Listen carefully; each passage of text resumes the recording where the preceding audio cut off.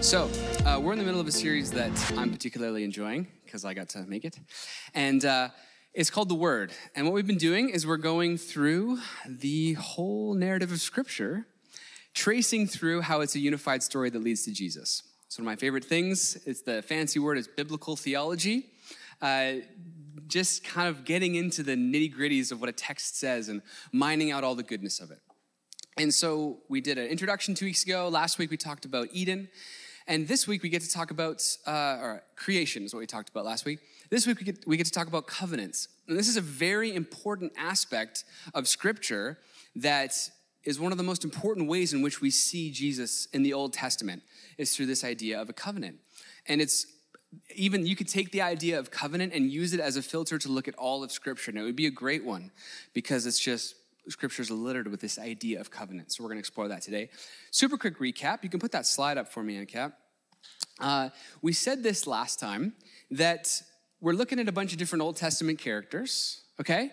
And when those characters, like let's say Adam, or today we're going to be looking at Abraham and Moses, when they are trusting God, you could say when they're trusting in his covenant, we get this really, really cool glimpse of who Jesus is and what the gospel is throughout the whole Old Testament. It's amazing. Unfortunately, it's kind of the bad news. Typically, when they don't trust God, we have this unfortunate window into the proclivities of our own sinful, fleshly hearts. And I've found this to be a helpful way to look at Old Testament characters going, are these guys supposed to be role models? Like that's not usually, they don't make great role models a lot of the time.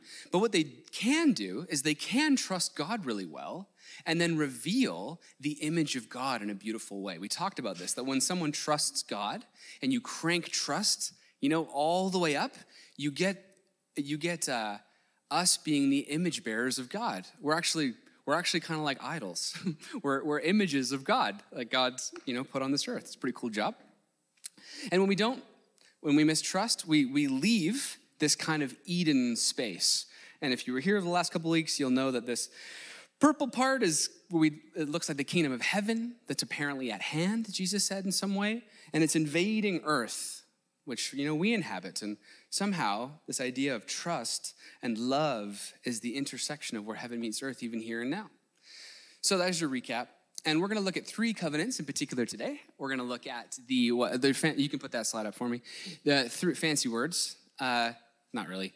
The Edenic covenant, which is with Adam, the Abrahamic covenant, and the Mosaic covenant. So as we look through those, we're going to see this really neat pattern develop. So to do this, in order to understand covenant, we have to look at one word in particular that we're going to talk about a lot today. And it's the word blessing, the word to bless. And now maybe you don't have a good idea of what that word means. We use it for a lot of different things now. In fact, it's kind of an overused word. It's a great hashtag. No one knows what it means anymore. And blessing is actually a deeply profound biblical word. And so I'm going to spend just a little bit of time talking about what this means. So to do that, I just want to put up Genesis 1:26. We're going to read through this together. This is the Edenic covenant. This is the covenant that God makes to humanity in Genesis 1. Listen to this. Then God said, let us make mankind in our image, in our likeness, so that they may rule over the fish in the sea and the birds in the sky, over the livestock and all the wild animals, and over all the creatures that move along the ground. So God created mankind in his own image. In the image of God, he created them. Male and female, he created them. This is kind of an interesting idea. So for sure, we have the idea that all humans are created in the image of God. So that kind of settles the equality debate just outright. All humans are equal before God because we're all made in God's image. But it's kind of interesting that he would then go through the trouble of separating male and female in this little moment, going, oh yeah, we're all in the image of God. Oh, but also male and female, I created you. They're like, oh, what are you doing there? He didn't, when he created the fish, it wasn't like, oh, I created the fish, male and female, I created them. He didn't say that. There's something about the image of God that is captured in femininity and masculinity. There's something about those two things and then the interplay between the two of them that's required to somehow capture this image of God. This is important because masculine and feminine and the interplay between the two is this very important thread that's actually throughout all of Scripture, and it's really important in the New Testament when we think about Jesus and the church. And so even here on page 1, we're already seeing the idea of God creating male and female as both equal images of God, yet somehow distinct, is already part of the first covenant. So why? Well, this is interesting. So verse 28 keeps going. God blessed them. So he blessed them. So there's something about them, both male and female, that now gets blessed. Okay? That's that word we were talking about, blessing. And this is the blessing. Be fruitful and increase in number. Fill the earth and subdue it. Rule over the fish in the sea and the birds in the sky and over every living creature that moves on the ground. So we see even in this blessing, there's kind of some feminine flavors and some masculine flavors. These are broad strokes, obviously, but you can kind of, this idea of fruitful multiplication is this feminine idea that women are fruitful and they're the ones who multiply and they're the ones who bear children. It's this kind of this feminine idea. And then we have this word subdue, where we get this masculine idea of subdue and rule. Now, we don't use the word subdue a lot. It's not a thing that, we don't subdue things. What does that mean? We have to do a little bit of work, and I'm going to use the Bible Project to help us out with a little bit, so Dr. Tim Mackey will tell us what's going on here. Listen to this quote. This is how they define subdue, and I like it. It says this. Yeah, thank you. Pyramids don't build themselves, and apple orchards don't grow by themselves. They take somebody imposing will. So humans are being given this vocation to mediate God's rule. That God wants his world to be a place where life flourishes, where life multiplies. And that's going to require a lot of subduing and harnessing all the potential and resources in the dirt and the fish and the cows to make it work. And when humans do that, they are said to be in the image of the God of Israel. So that's neat, hey? Subduing is this idea that it's harnessing the goodness of the world. And it's what's funny? The word husband comes from the idea husbandry. And a word we don't use. But you know what the definition of to husband is? It's a verb. If you husband something, it means to cultivate, conserve, and employ resources fairly and judiciously. Isn't that interesting? To husband is to judiciously and fairly cultivate and conserve the resources that have been given to you. It's very interesting.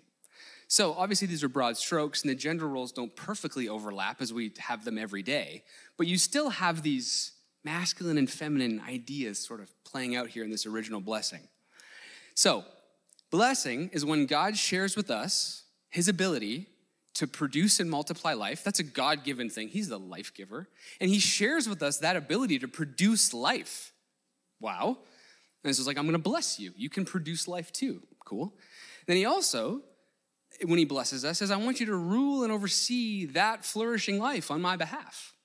So I've actually also given you dominion over this world, and you get to be in charge of it underneath my ultimate supervision.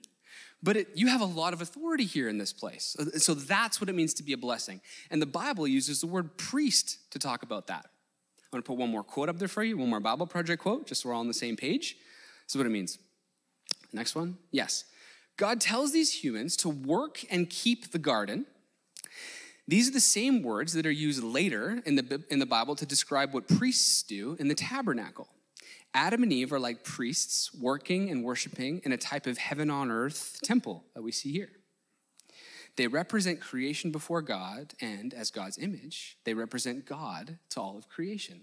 That's what a priest does. A priest is the intermediary between God and humanity. That's a pretty important job. So when we have the idea, when God says, I bless you, it's like, what does that mean? It's a lot. When he says, I want to bless you. Maybe you're thinking about that differently now. It's like, I'm praying a blessing over you. So translation, God's saying, I want to bless you. He's saying, I want to restore you to my image and the job that came with. That's what it means when he says, I want to bless you. So when you say, I'm blessed, what you're really saying is, I'm fruitful and I have subdued my world in the way that God would have intended. Like, you say, I'm blessed. You say, I have fruit. I'm blessed. I've cultivated this world towards the original intent of it. That's what it means to be blessed. Okay, good. We're all on the same page. So, curse. What does curse mean? Would be the opposite. And curse is God handing us over to the seizing of our own blessing. So if we don't want to be blessed by him, we could be blessed by seizing it ourselves in our own autonomous sort of way. And the Bible calls that a curse.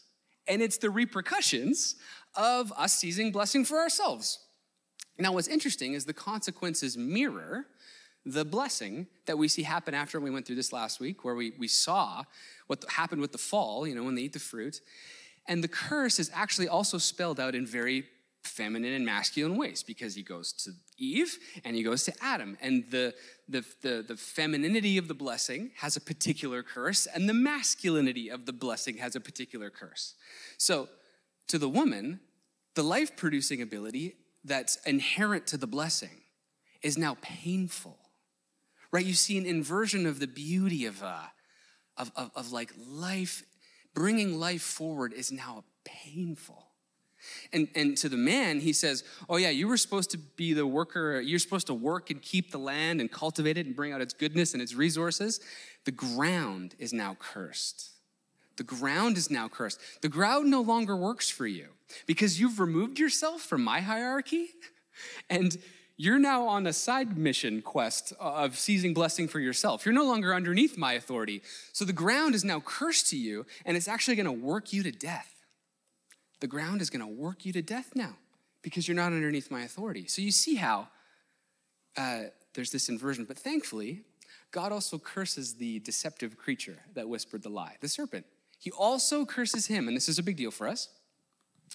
This is what happens. Genesis 13:14. So the Lord said to the serpent, because you have done this, I will put enmity between you and the woman, and between your offspring and hers. He will crush your head and you will strike his heel. We're not going to go deep into this, but just briefly, you can see even in this very cryptic but very important passage that this plan redeems the curse for the woman, because the Messiah, this he that's coming, is actually going to come through her womb. Already we have this little taste of redemption going, hey, I know it's going to be painful, and I know there's a curse, but the Savior's going to come through that pain. We're going to redeem that. And to the man, we know that in the masculine side, the plan redeems the man's curse of suffering and death, that's what the man says. You're going to work until you die, and to the dust you shall return. This Genesis 3:14 also says that this he is going to crush the serpent's head and crush the lie and be killed by it. And we know now that person's going to actually rise again, meaning that in fact, for the woman, the salvation's going to come through pain, and for the man, salvation's going to come through death. Like you see how deep this is already? Like God is already going, okay, we're inverting the story. And yeah, there's a curse now, but we're starting to reenact a rescue plan. So then he recommissions them, makes clothes out of skin, signifying that blood must now be spilt for everything that happens, because justice has to be paid too. So we see this pattern developing. You could put that on. There's this pattern developing that we see here. And this is going to happen in the next two covenants we're going to go through briefly. You'll see this. You'll see a blessing. God makes a covenant to bless. Then you see mistrust. Humans mistrust God's blessing and seek it themselves. Then you see God remaining faithful to the covenant that he made. Didn't have to do that. He remains faithful. Then there's some kind of bloodshed to uphold the justice in this scenario because wrong was done. And then there's a recommissioning, and God's presence and original calling remain in part, maybe not in full, but in part and in progress. So let's see how this old covenant story plays itself out in the Abrahamic covenant. Okay, so this is so fun. Check this out. It mirrors so well. God makes a covenant with Abraham to bless him. Okay, we know what that word is taking on a new meaning for us now. Genesis 12. The Lord said to Abraham, go from your country, your people, and your father's household to the land I will show you. I will make you a great nation, and I will bless you. I will make your name great, and you will be a blessing. I will bless those who bless you, and whoever curses you, I will curse. And all the peoples of the earth will be blessed through you. So you see, same language. You see the blessing being the fruitful multiplication. And the reverse of this curse is going to come through this blessing of this one family, which is cool. So now the whole Bible goes, now we just care about this guy's family. You ever wonder why the Bible's about Israel? It's because of Genesis 12, where God was like, hey, Abraham, the blessing's going to come through you for the rest of the world. So now that's all we care about is him and his descendants, which turned into Israel. That's why it's about them. Genesis 12. So we don't have the he yet that's coming from Genesis 14 who's going to crush the head, but we know that it's going to come from this guy's line. And then this blessing is going to somehow bless the rest of the world, these foreshadowings of Jesus. So, problem is, Abraham has no kids, and his wife's barren, and they're already super old. So you've got God making a promise to someone who's old and barren, not a likely scenario, and God's making a covenant with him, saying, you're actually going to have tons of kids. Not only are they going to have lots of kids, but blessing is going to come through your line. So here's where this is Abraham, this is his hero moment. He has a couple really good ones. He also has some not so great ones, but the first great one is Genesis 15:6. You could put that up. Abraham believed the Lord, and it was credited to him as righteousness. So it says Abraham just trusted. That's what it said. Abraham trusted, and it brought him into a place of right relationship. The word righteousness can be translated into right relationship. That's that Hebrew way of thinking that we've been talking about. Righteousness isn't good behavior and following all the facts properly in a Hebrew mind, in a biblical mind. Righteousness is I'm with you and close to you and I know you and there's nothing separating us. It's a related relational truth and knowledge. It's important to know. So Abraham, our hero, trusts God even though he's old and his wife's barren, and it's credited to him as heaven and earth overlapping a little bit right there. And God goes, that's my friend. He trusts me. He knows what I'm capable of. It doesn't stay that way for very long because, again, you can see our little progression. So first we got blessing, right? That's great. Then we got mistrust. What happens? He and his wife get a little anxious. Nothing's happening. Takes a while after the original promise. Super annoying. Maybe you guys have found this. And so they decide to carry on Abraham's lineage through one of their servants. Oops. Not part of the original covenant. I get that, carrying on your line through your female servant is not the most relatable example for us here today, but there's an essence of what's going on here that I think we can all relate to. We really want something. God even promises it to us. Then it takes a super long time. Nothing seems to happen. So we get anxious and we give up and we grasp for it ourselves, and we grasp for blessing ourselves.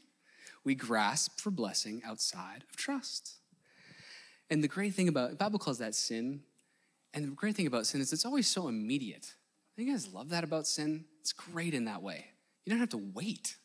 It's just right away. And it's mistrust. It's not what God designed, but man, sin has some benefits. And Abraham experiences the benefits. And he's got something concrete. He's got something concrete now. Maybe you guys feel like this, where people tell you that Christianity, and they use the word resurrection life. If you've been around Christians for a while, they say, it's the resurrection life. Doesn't that sound awesome? It's like, whoa, resurrection life. Yeah, I want some of that. Until you realize that in order to experience a resurrection life, there's like a death that kind of has to happen before resurrection life. Maybe you've noticed one precedes the other. And trusting sometimes feels like death. Waiting feels like death. The relinquishing of your own self-will for someone more powerful than you feels like a death. Not grasping for blessing yourself feels like death sometimes. And yet it seems to be this plan. So Abraham says to Sarah, nope, not waiting, too scary. And we have the Abraham, the Hagar and Ishmael situation. So faithfulness, God's faithful, right? Next, God's faithful. Is the covenant broken because he did this? No, we have a covenant. We don't know what that word means. That word, we don't use that word barely ever. Covenants are unbreakable. Covenants they're much more solid than maybe we think they are. And I need to walk this through with you how covenants were made in the time, because I just think it's so interesting. Some of you have heard this before many times, but I think it's so cool. In that day, here's how a covenant was made, okay? Follow me, because it doesn't make any sense to us. You take a bull, big old bull. You cut it in half. Tracking? Separate it. Blood and guts all over the place. 2 halves. Okay? And then what you do is you link arms with the person you're making a covenant with. Wouldn't this be a really beautiful marriage ceremony? You link arms with the person you're making a covenant with. Could be over land. Could be over a future ally of some kind. And you walk through the carcass together. Translation. I can do this to you if you break the covenant. That's what it means. I get to spill your guts if you don't keep your end of the bargain. So covenants, again, 4,000 years ago, real serious business. Abraham knows this, and God actually does a ceremony like this with Abraham with one very important distinction. God says, Abraham, go cut the bull. He's going, oh, shoot, I know what this means. Separates it, blood, guts. God puts Abraham to sleep, and the presence of the Lord passes through the carcass on its own. Translation, may this be done to me, God speaking, if either of us break the covenant that we just made. Is God going to break the covenant? No. Is Abraham? Immediately. So God is saying in that very cryptic, gross passage of Genesis, I'm going to spill my blood for this covenant. That's what he's saying. Super crazy. So you talk about faithfulness. Is God going to be faithful to this? So in this moment, Isaac is born. Okay, God's faithful. Isaac is born. Abraham did not hold up his end of the covenant. Whose blood is the most likely to be paid for justice in this moment? If Abraham and his family is a reality TV show, you're throwing popcorn at the screen right now being like, you don't deserve Isaac. That's what you're saying, right? Because that's obviously he doesn't deserve Isaac. But there's a covenant. Genesis 22, we don't have this on the screen. I'm going to sum up Genesis 22 for you, and you know this story where God tests Abraham big time, being like, are you going to trust me? Are you going to trust me with this promise? And here's what happens. It's like the greatest faith test ever undergone by someone if you don't count Jesus. And there's one question here at stake, is whose blood? Whose blood's going to keep this covenant? Whose blood? And God says, effectively, I want Isaac's. That's what he says at the beginning of Genesis 22. He's like, I want his. I gave him to you, I want it back. And Abraham must be thinking, yeah, but like, remember the bull thing? That was nice. That was nice how I got to fall asleep. He's got to be Abraham is completely stuck. He's completely stuck. God's made him stuck. He said, Isaac's going to be the one that all your kids come through. Future blessing, covenant, Isaac. Also, I want you to sacrifice him. Abraham is completely stuck. Now, I want to put Genesis 22 up there for us. As they're making their way towards this mountain, listen to what Abraham says to his servants. They're all on their way. He said to his servants, stay here with the donkey while I and the boy go over there to sacrifice the boy. We will worship, and then we will come back to you. It's interesting. Isaac's not coming back. Abraham knows Isaac's not coming back. Hebrews. Put up Hebrews for us. We'll just let the author of Hebrews tell us what happened. By faith, Abraham, when God tested him, offered Isaac as a sacrifice. He who embraced the promises was about to sacrifice his one and only son, even though God said to him, it is through Isaac that your offspring will be reckoned. Abraham reasoned that God could even raise the dead. So in a manner of speaking, he did receive Isaac back from the dead. Abraham's only way out of this situation is ultimate trust in God, to the point where Abraham is, I think, inventing the idea of resurrection, being like, okay, so you're saying God said this boy is going to be, from this boy, a Messiah is going to come one day. A blessing is going to come one day to the whole world. You also said to sacrifice him to me. You're going to have to raise him from the dead. This is what you're going to have to do then, I guess. To which God is going, yeah, that's actually the whole plan. Yeah, I'm super capable of doing that. Thank you for trusting me. Thank you for trusting me, God. Thank you for trusting me, God of the universe, for whom resurrection is kind of no big deal. I can do that. And so fast forward to us, God says something, he promises something to you, like, I'm enough for you. Like, I'm enough for you completely, all in every way. And then God says, also, you need to die to this world. To which we go, well, you're going to have to raise me from the dead then. You're going to have to resurrect me. He's like, yeah, that's the whole plan. is you trust me beyond what your little world can fathom. You have no idea what kind of resurrection power I'm capable of. It's amazing. So remember, when we get someone trusts, we get pictures of Jesus. You can put that picture up there for us. This is the correlation Genesis 22 is drawing. You've got wood on the back of a son marching up Mount Moriah, which is in future Jerusalem, by the way. Isaac's a teenager, and Abraham's 100 and I don't know what. There's no subduing of and tying up of the 17-year-old boy by a 100-year-old man. You've got a father and a son cooperating in faithfulness to a covenant. And then at the last moment, there's a ram in the thicket. There's a ram in the thicket.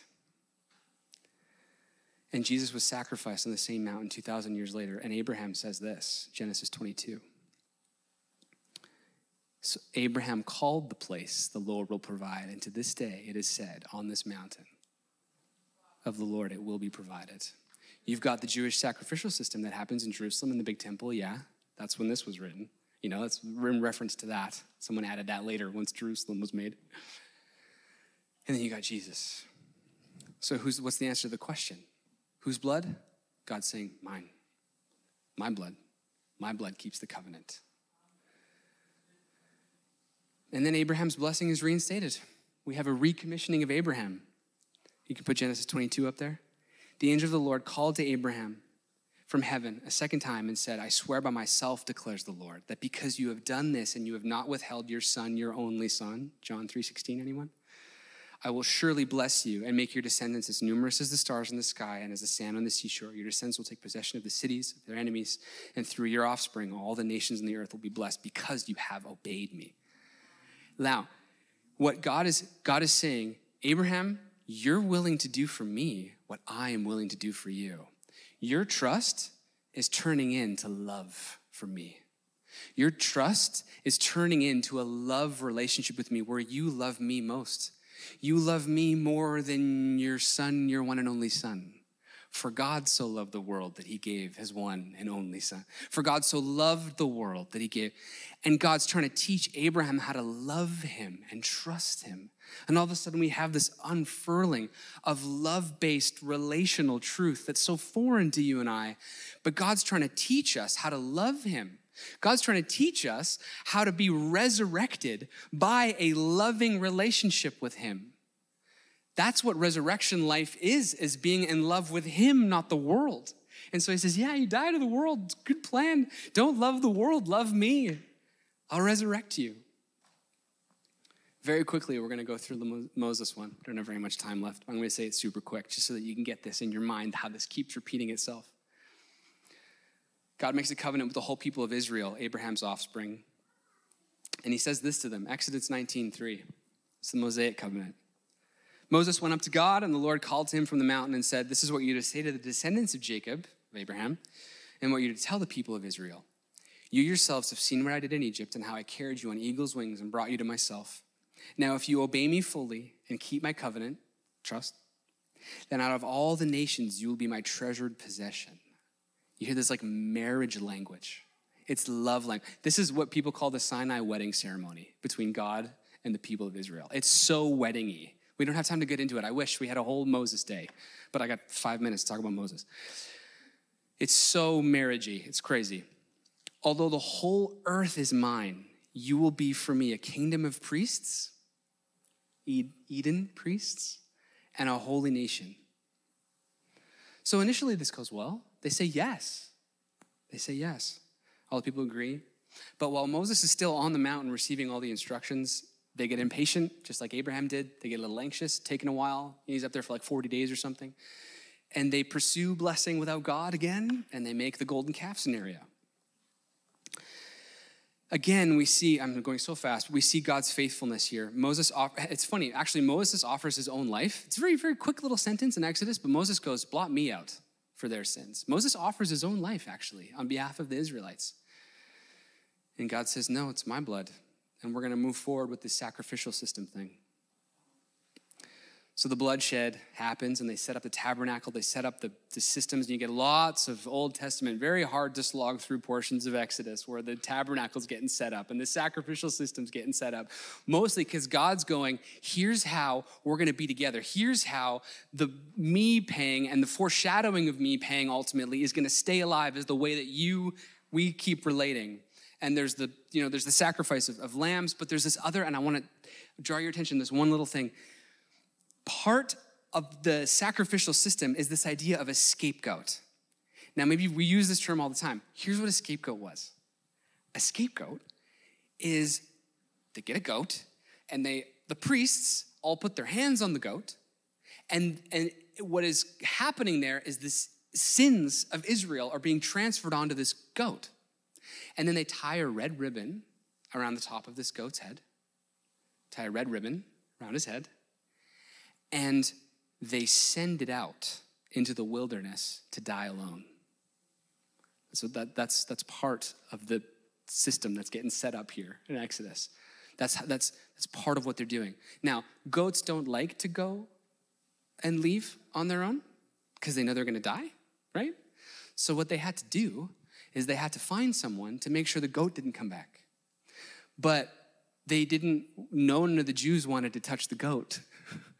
So they had to hire Gentiles, non-Jewish people, to lead the goat out of the camp and take it into the wilderness so it would die. If that's not a foreshadowing for the Jews asking Rome to crucify Jesus a couple thousand years later, we don't want to touch the goat. Let's tie a red ribbon around his head so no one comes near it.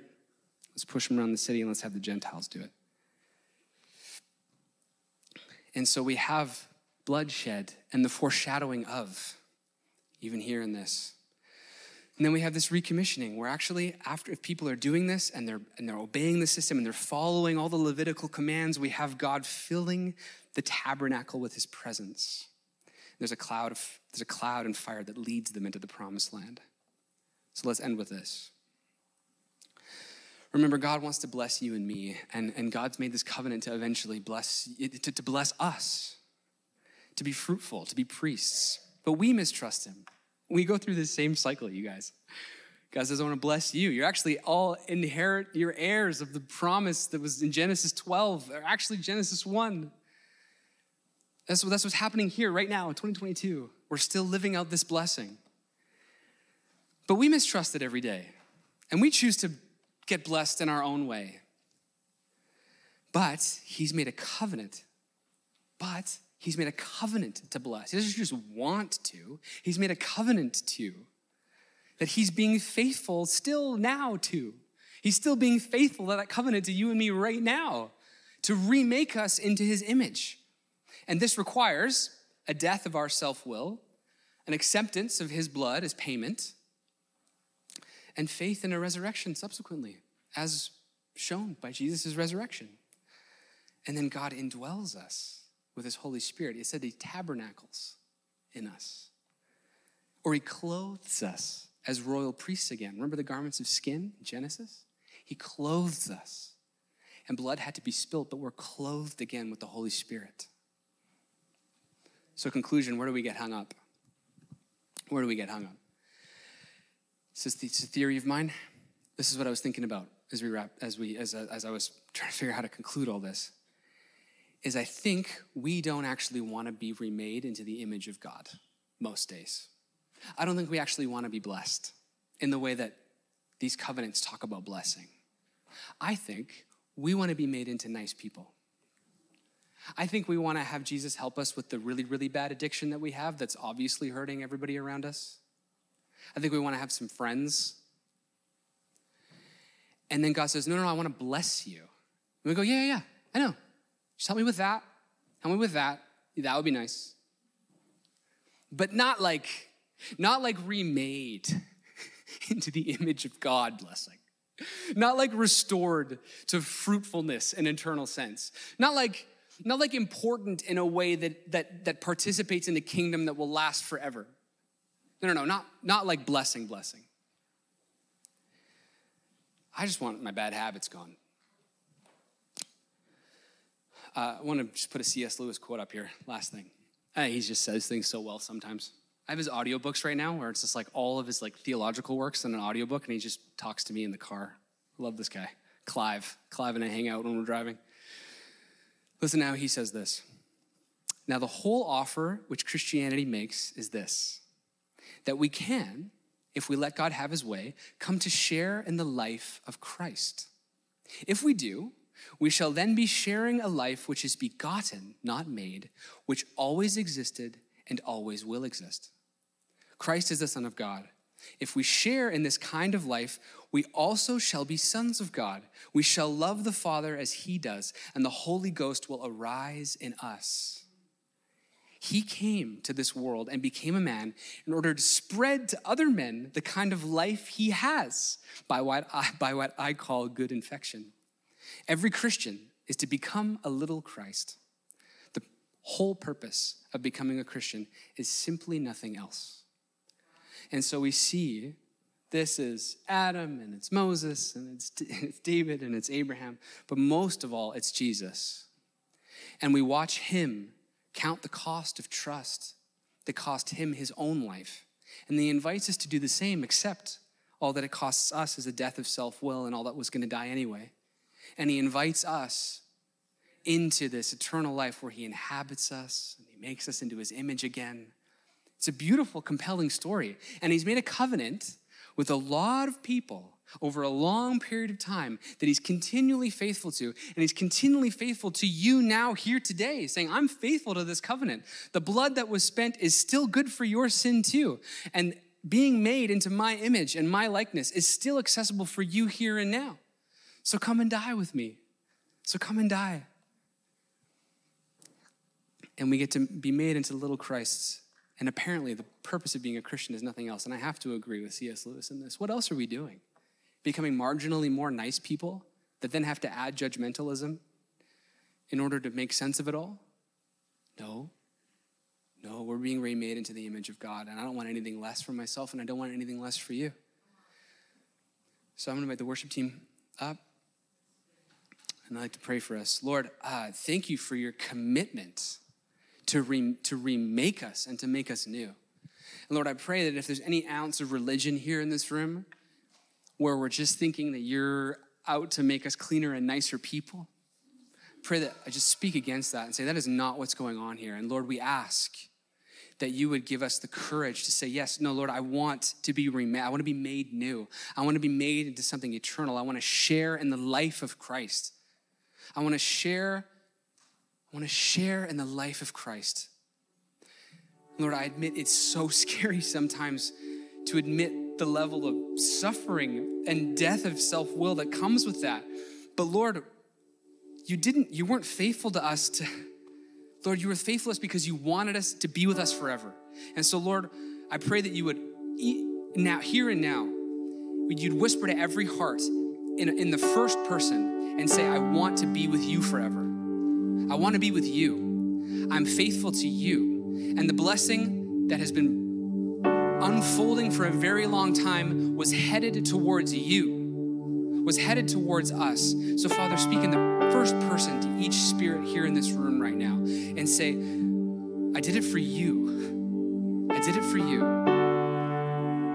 Father, I just, may there be no doubt about what your covenant was meant to do.